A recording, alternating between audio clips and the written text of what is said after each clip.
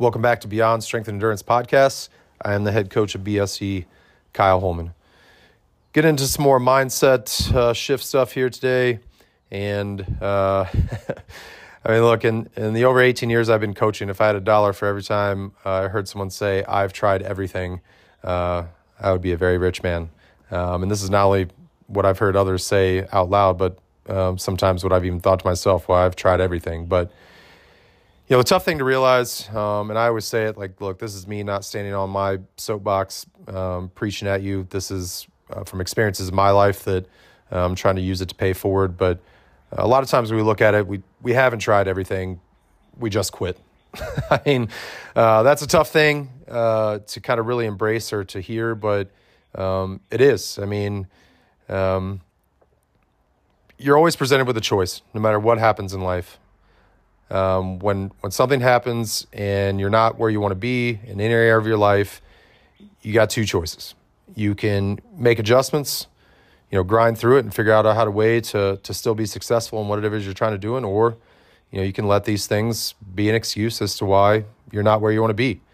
And so that's a tough choice to make a lot of times because it's so easy to want to just kind of blame. Really all the other things in life besides ourselves. So this is about looking internally, and when we're looking at this question, have I tried everything? We're going to dive into some things to see to what extent you actually did try everything. How long did you try? Look, if the answer is less than 30 days, then just really, you didn't truly give it a chance to work. I've said it before, it's so hard in this instant gratification society we always want things to happen quicker than they're really going to. And, I see it all the time. People will try something for a day or a week. And they're just like, well, that doesn't work. Like, well, you really didn't give that an opportunity to work. Changes in any way require an adjustment and time for it to become habitual. And in my opinion, 30 days is the bare minimum for that. So, if you're doing something like nutrition and you're going to start to kind of meal plan and meal prep and track your macros, you got to give that time to get into a routine of it, to consistently hit those numbers, to see if those numbers are actually working or not. When it comes to training, whatever goal you have, you want to hit, a new back squat PR. If you lift it a couple times and then, you go for a new PR and you didn't get it. Well, that's not really a true test of what you were doing is working or not. So patience is tough to have a lot of times, but you have to give things time to work. I've mentioned this in my own nutrition.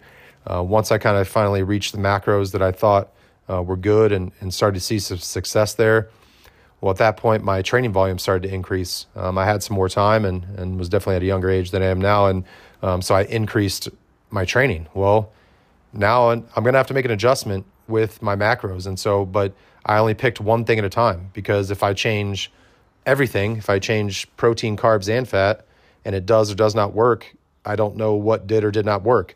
So I literally would tweak one thing at a time. I would up my carbs.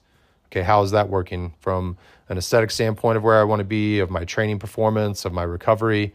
Okay, if that seemed good or it didn't work, then I would make adjustment on one other thing. So got to have the patience to, change very minimal things at a time, because you need to see if that is helping or hindering, but you got to give it time.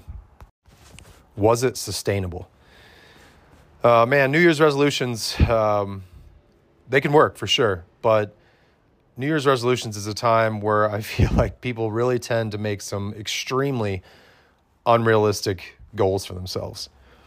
I'll use an extreme example. If you haven't been to the gym consistently in a long time, and you haven't been tracking what you eat or, meal prepping and things like that, but now all of a sudden New Year's, you're going to say, okay, I'm going to go to the gym 5 times a week.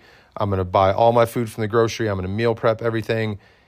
You are trying to change way too many things at times. So it really just never had a chance to be successful because of that.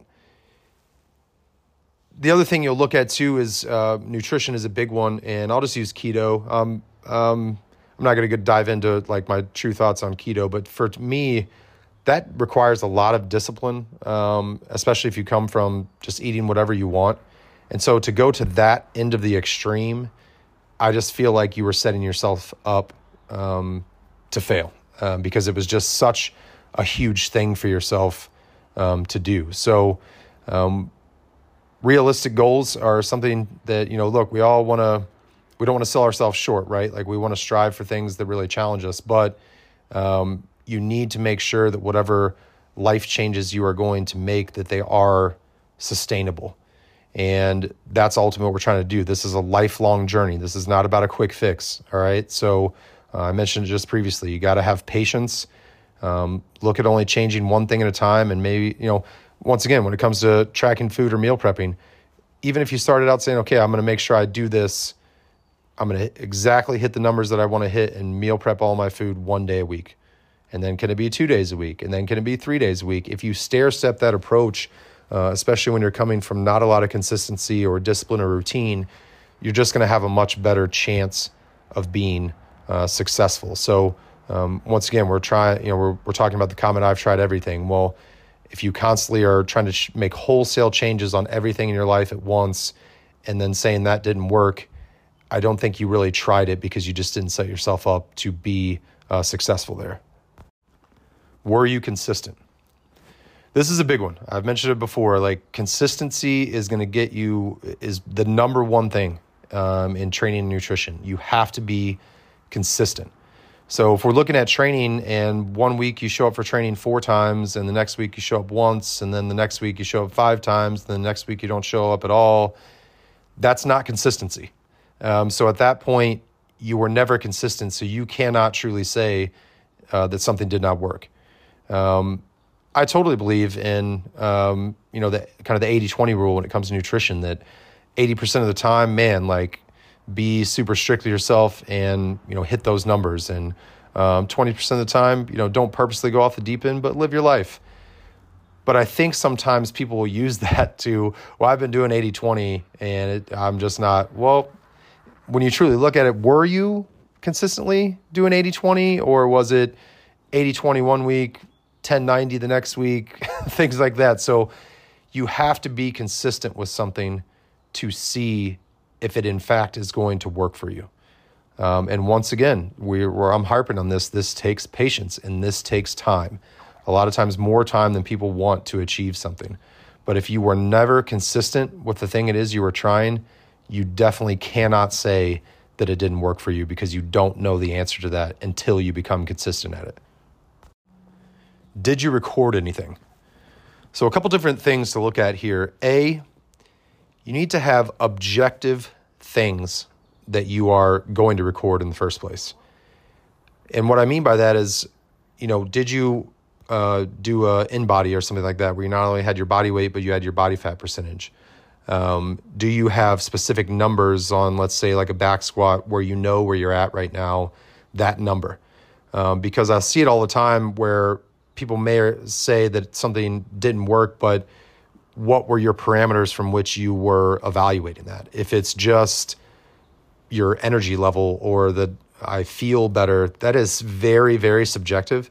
And there are any number of things that could be affecting that. Your sleep, your daily stress, all those things. So if it's just going off that kind of subjective, like, well, today I feel like shit, so clearly this isn't working. Well, that's not a fair evaluation. So you need to have those objective things, very specific things that you are evaluating whatever it is you're doing. And then the other thing is recording it. I mean, if it does no good to have these objective numbers if you don't write it down, because you might think you'll remember, but the amount of times where I'll hear people say, well, my back squat PR was 220. Oh, wait, or was it 210? Well, if you didn't write it down, you don't know. And so now you might hit 225 or let's say 215 on a back squat, and you're like, oh, well, my max was 220. Well, if you don't exactly know that, then it might have been 210 and you just hit a PR. So recording everything is huge.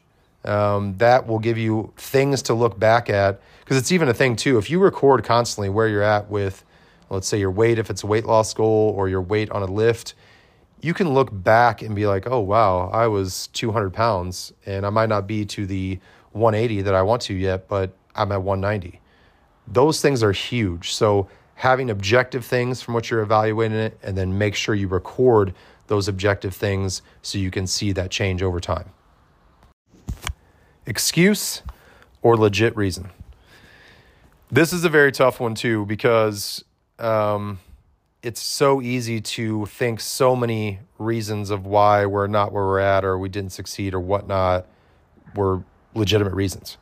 But a lot of times, if you really whittle it down and look at it, it was an excuse that you allowed to be in your mind a legit reason. I mean, think about why you've ever stopped something or why you didn't achieve something. You know, are you saying to yourself, well, I just ran out of time, I don't have time anymore, or anything like that? I mean, time is something that people use as an excuse all the time when it comes to working out. And when you really look at it, I have yet to find an individual in 18 years that legitimately did not have time. I mean, I see it a lot. Look, if you want to achieve things and you want to be places you've never been, you got to be willing to do things you've never done. And I will see people that have, quote unquote, labeled themselves as not a morning person. And so right away, if the only class that you can go to is at 5:30 a.m., but you're like, well, I'm not a morning person, that's not a legitimate reason. You might think it is, but it's not. That just means you are choosing to not be a morning person. You are choosing to not get up and go to that class. So this is a really tough one. I challenge you to, if you are in the midst of something that you haven't achieved or whatnot, to write down the reasons why you stopped or why you feel it didn't work, and truly dive in to those reasons. And I think a lot of times you're going to find that it got too difficult, or you got too uncomfortable, or your motivation or your determination is what failed you. And like I said, I know that's a tough thing, but you know, you got to remember that you are capable of so much more than you think. You know, hey, if you're listening to this right now, then you're still breathing and you're still alive. So your success rate of getting through tough times is 100% right now, because you're still here. So you can do hard things. You can make changes in your life. Just look at all these things that we've mentioned and just say to yourself, write it down, that yes, you can. You are capable of so much more than you think.